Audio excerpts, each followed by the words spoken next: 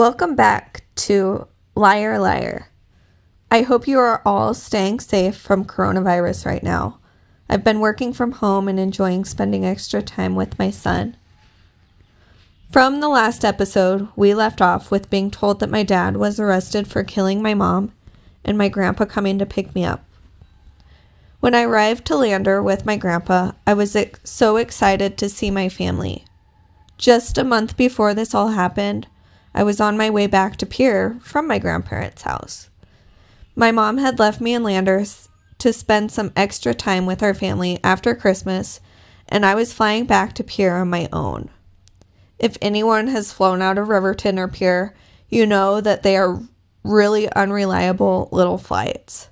So, of course, I got stuck in Denver all by myself at 12 years old.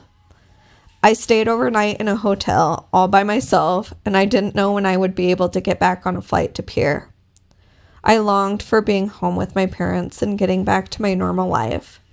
But I didn't know, just a couple weeks later, my life would be flipped upside down.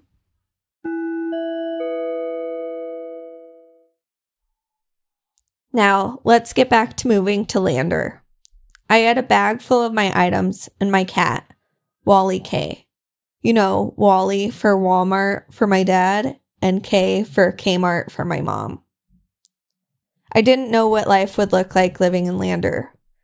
I had a deep hope inside that my mom was still alive out there, and that this was all just a big mistake. I didn't have friends in Lander. I had just started from scratch moving to Pierre and making friends, and now I had to do it all over again. Don't get me wrong, my friends in Pierre couldn't have supported me any better than they did, but they weren't physically where I was. At my grandparents' house, people would come visit every day, bringing food, gifts, and lots of hugs. I think that's when I started hating being hugged. People just wanted to hold me, and I honestly hated it. I didn't find out that they had found my mom's body for a few days after I got to my grandparents'. This made it all real. She really was gone. This could bring my family some closure. My mom was found outside of Pierre, at the place where I learned to drive. My dad had taken us out to these dirt roads, and I was learning to drive there. Pierre had hundreds of volunteers out searching for her body. They had helicopters, and everyone was already on lookout.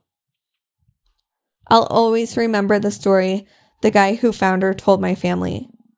They had been flying around for quite some time in the helicopter, and they were almost out of gas. They were about to head back when he just had this feeling take over him to circle some bushes, and it was then that they found her body. I know that he was guided to find my mom. If she wasn't found when she did, being outside where she was, who knows what would have happened. Between the wildlife and the cold February weather, it would have made it impossible to find her. This made me realize that I would be staying in Lander, and this would be my home. I didn't start going to school right away when I got to Lander. I missed school for about a month and took the time to spend time with my family and learn how to live my new life. My grandma's friend had a granddaughter that was the same age as me, so they set up a sleepover for us so I could meet some people. I went over to her house out of town with lots of farm animals, which I was not used to. Growing up in Billings, I always thought of myself as a city girl, and this was not the life for me. I got initiated into Lander by mud bogging and getting cow pies thrown at me. I actually think it's really funny, and I became really close friends with these girls. I was glad to know that I had some friends and I wouldn't be alone starting at a new school. I was in 7th grade, and before I started at the middle school, all of the students were told that I was coming. I'm not sure what was said to them, but I know they were told something. At school, I wasn't allowed to go outside for recess during the time. The investigation was still going on, and it was for my safety. I had no other choice than to take the hand I had been dealt and continue living. I knew my mom would want me to continue my life and make her proud. So I wanted to do just that. My life would never be normal or what it was before, but I knew my family loved me and I could face anything that had happened or would continue to happen. I didn't just get to move to Lander and start over. We traveled to Pierre almost every weekend. And we didn't get to have a funeral right away. Nothing was what you would think. Driving to Pierre every weekend, I loved being able to see my friends. One of my best friend's mom worked at the Holiday Inn, and that literally became our second home. I spent my weekends interviewing with lawyers, detectives, and whoever else needed to question me. We had to go to several court dates, one for custody, so my grandparents could become my legal guardians, court so that I could get my own belongings and my mom's.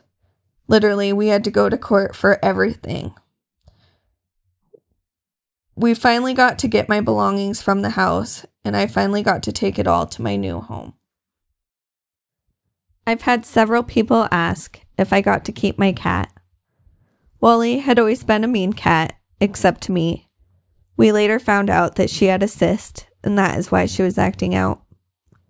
We got her fixed, and she got adopted to a wonderful new home. She couldn't have lived a better life, and I know that she was extremely loved. I don't remember how I felt during this time. I know I wouldn't have made it through without the support of my family and friends. I recently did an interview for a TV show, and it's hard because as time goes on, you start to forget some of the details and the little things that make the story. That's why I've decided to start this podcast, as a way to share details, like an open journal.